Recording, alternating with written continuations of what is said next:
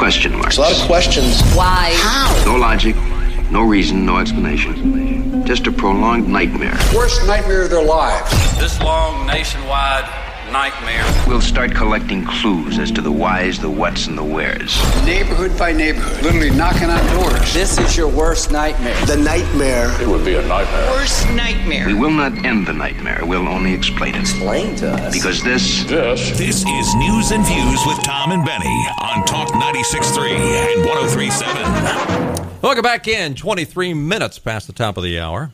You know, we've been talking about malfeasance by prosecutors, district attorneys, state attorneys, chief prosecutors, state attorney generals, even our own Josh Stein making some backroom deals.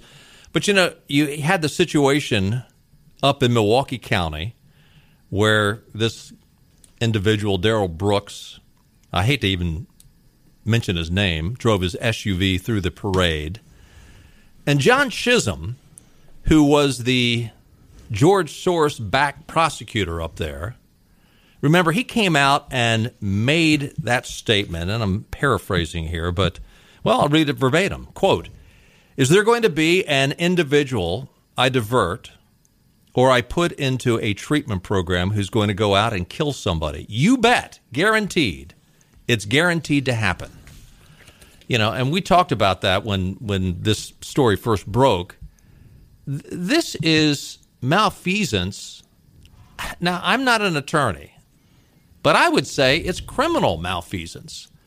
Fortunately, we do have somebody with more expertise than either Benny or I, Zach Smith, who has a part of the Heritage Foundation as a legal fellow in the Meese Center for Legal and Judicial Studies. He has also served several years as an assistant U.S. attorney in the Northern District of Florida. He's on the phone with us right now. Zach, welcome into News and Views. Good to have you with us. Thank you so much for having me on. I really appreciate it. You and a couple of your colleagues wrote a really good, detailed story, which I guess is up on the Daily Signal, dealing with not only guys like John Chisholm, but rogue District Attorney Larry Krasner up in Philadelphia, who his policies led to the murder of a Philadelphia corporal in the police department. Kim Fox, who she's known for all the fiasco that's going up in Chicago. We've got Chesa Bowden out in San Francisco, and I guess he can take credit for all these flash mob robberies we see going on out in California. What? Let me circle back to my original introduction.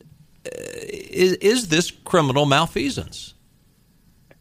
Well, look, I think what we're seeing a crop of rogue, radical, left-wing George Soros-backed prosecutors who have come into office around the country and who are refusing to do their jobs. They're refusing to prosecute broad categories of crimes, things like drug possession, things like shoplifting, things like prostitution, that they simply don't think should be crimes, shouldn't be criminally punished. Now, I think that's a very dangerous idea. I think the crime statistics bear that out. We're seeing this lawlessness, this lack of prosecution leading to increased violent crimes in many of the cities that you mentioned. We saw a 30% spike in homicide rates across the country last year. But look, at the end of the day, a prosecutor's job, especially a local DA's job, is to enforce the laws as they're written by that state's legislature. These prosecutors are refusing to do that, and in the process, they're making their communities less safe.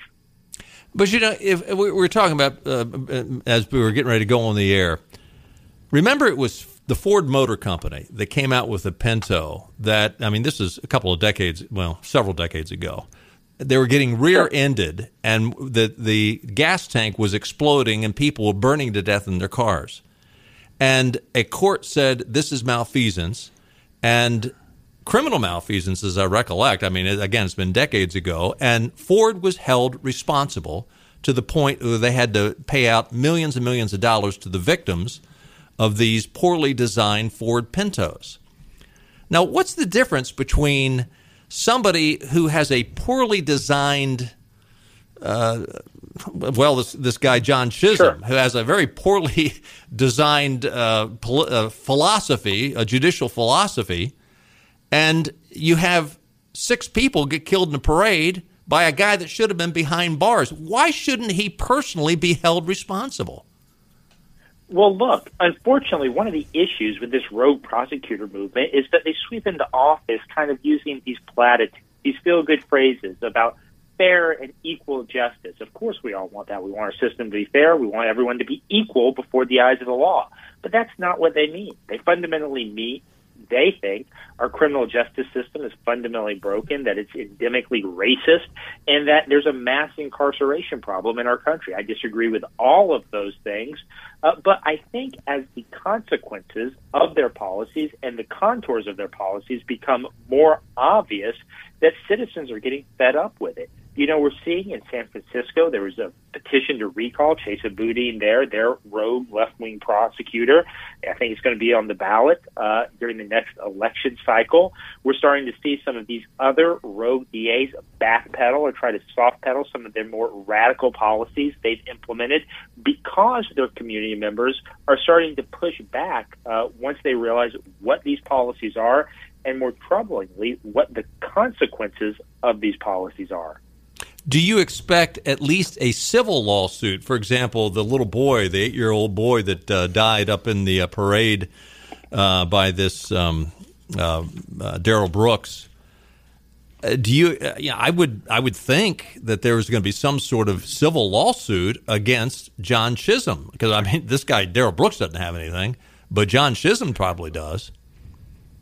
Well, look, the way the law is currently written, prosecutors enjoy broad discretion in terms of what charges to bring and what charges not to bring, and they enjoy broad immunity from suit for most of those decisions. Now, there is an ongoing debate about how far that immunity should extend, what it should be, but the current law would probably make it difficult to sue John Chisholm directly. But look, I think that highlights part of the problem with this rogue prosecutor movement. They've essentially usurped for themselves the power of their state's legislature. They nullify laws that they simply disagree with, and in the process, they harm the members of their community who often need their protection the most, the poorest and most vulnerable members of their communities. And so, again, this is a very problematic movement. It's a national movement that's being funded by a few left-wing billionaires like George Soros. A couple of his cohorts, Brian Moskowitz and Carrie Tuna. Brian Moskowitz made his money through Facebook. And unfortunately, it's an effort to essentially short-circuit our system and in the process fundamentally transform our criminal justice system into something I don't think any of us would recognize, and frankly, something I don't think any of us should or would want it to be. Go ahead, Benny. Hey, Zach, this is Benny. We've talked about this on our program a number of times. I think one time we counted up, it was upwards to at least 20 district attorneys across the United States from the east to the west coast that's backed by George Soros. I hate to get you to speculate, but so much. But what exactly is your theory behind? What is the ultimate goal here? Yeah, what's their motivation? I mean, I know it's politically, maybe it's to your point. They always talk about the social injustices and the fact that minorities are incarcerated at rates much higher and that type of thing. But I mean, what is the ultimate goal? Is it anarchy? Is it just a loss of civilization, or what? Well, that's a great question, Benny.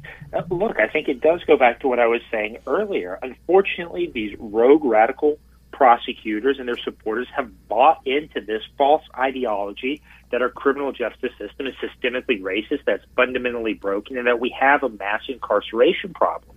Again, I disagree with all of those things. To your point, that's often made by these rogue prosecutors, that minority community members, particularly young black males, are incarcerated at a much higher percentage than those same individuals are found in the population. Well, the fact is, unfortunately, young black males commit a disproportionate amount of violent crime in our country. And so, of course, young black males are going to be disproportionately incarcerated. But look, this idea that we somehow are going to reimagine our criminal justice system, that we're not going to lock up even violent offenders in some cases, that we're not going to seek bail conditions like unfortunately happened in this Wisconsin case, sufficient to protect our community and not see any adverse consequences from that, that's just nonsense. And unfortunately, I think the crime statistics and the real world issues that we're seeing, like what happened in Wisconsin, like what we're seeing out in California, with the flash mobs robbing stores, leaving CVS's with trash bags full of goods, that's going to continue until and unless these prosecutors start doing their jobs, or someone who will do the job comes into office and prosecutes criminals, holds them accountable, and seeks justice for the victims of crime. Your expertise is a lot further ahead than ours will ever be on this issue, Zach. But when you consider, the garbage that a lot of these police officers are going through, and they're having criminal charges brought against them. Michael, what was Daryl? What was the guy's name that shot Michael Brown? And then you have the situation with the police officer. And I'm not saying with the police officer with George Floyd. I don't know that he acted properly, but they're being charged criminally. And do police officers have a lot less immunity than some of these DAs do? Well, I think these DAs, their priorities are misplaced. Look, everyone agrees if a police officer violates the law, they need to be held accountable, just like anyone else in society. Unfortunately, that's not what this movement is pursuing. They're pursuing and supporting this radical left-wing defund the police movement that's essentially seen police officers around the country demonized and demoralized for much of the past year and a half or more. And, one of the things that I always worry about with our police officers who do have very difficult, dangerous jobs in our society is kind of this Ferguson effect or Minneapolis effect on steroids, where police officers are not being encouraged to do their jobs, to arrest criminals, to protect their communities, and instead are hesitant to take action because they're afraid of civil lawsuits, because they're afraid they're going to be targeted for prosecution by these rogue DAs. And so when you see the police officers in these communities pulling back, not being allowed to do their jobs, again, that's part of this whole phenomena that's contributing to the spike in violent crimes across our communities. Unfortunately, the poorest members of our communities do not have the luxury that many of these government officials have of having taxpayer-provided security details. They can't afford to hire private security. All of us, normal folks out in the community depend in part on the police officers to help protect us and to keep our communities safe. And so when the police are not allowed to do their jobs, again, the inevitable results are going to be crime is going to increase in those communities. Well, and again, John Chisholm said, yeah, it's going to happen. I guarantee it's going to happen. Right. Even to the point of people dying.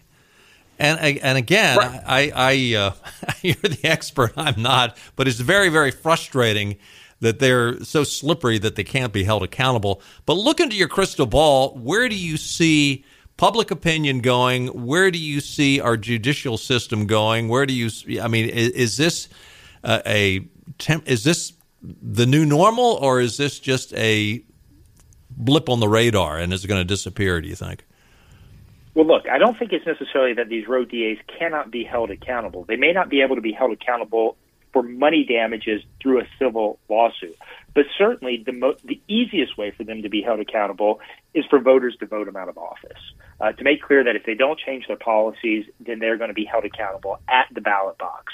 We're also seeing in some states, like Virginia, where a Republican attorney general was just elected, the Republican AG seeking to step in and kind of fill the gap a little bit more. Again, out California and San Francisco, we're starting to see recall efforts against Chesa Boudin out there. Unfortunately, I think things are probably going to get worse in the short term, especially in many of these cities where rogue prosecutors are in office because they're essentially doubling down on many of their most dangerous policies. Look no further than George Gascon out in L.A., who's not only not prosecuting entire categories of crime, but also isn't seeking sentencing enhancements even for the most vile, violent offenders. I'll give you an example.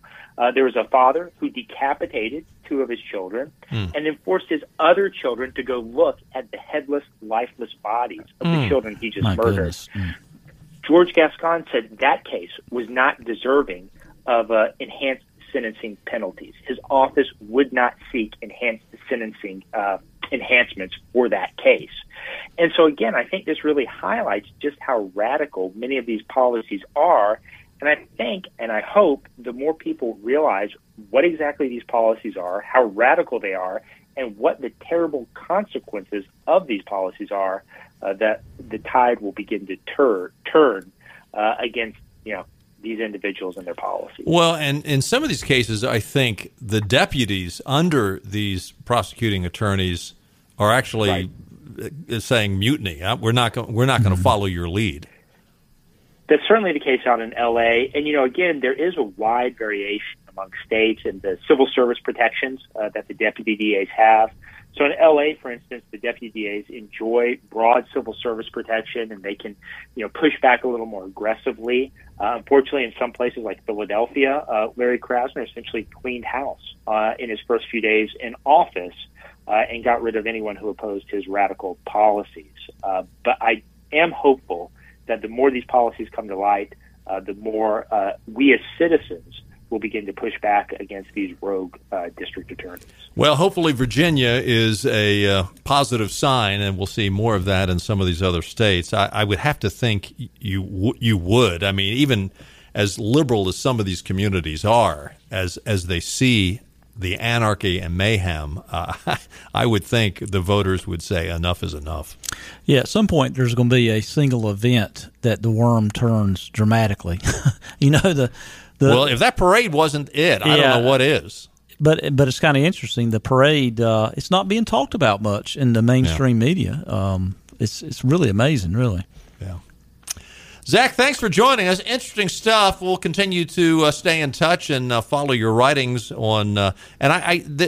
Your article yesterday did appear in the Daily Signal. Am I right? That's absolutely right. And also, if anyone's interested in following me on Twitter, it's at @TZSmith, @TZSmith, or you can follow everything my colleagues and I write at heritage.org. Okay, well, we've got it up on the screen as well. So thanks, Zach. Keep up the good work, and keep praying for America. We're in a pickle. Thank you, sir. Absolutely. Stay with us. Thank you for having me on. You bet. Thank you. We'll be right back.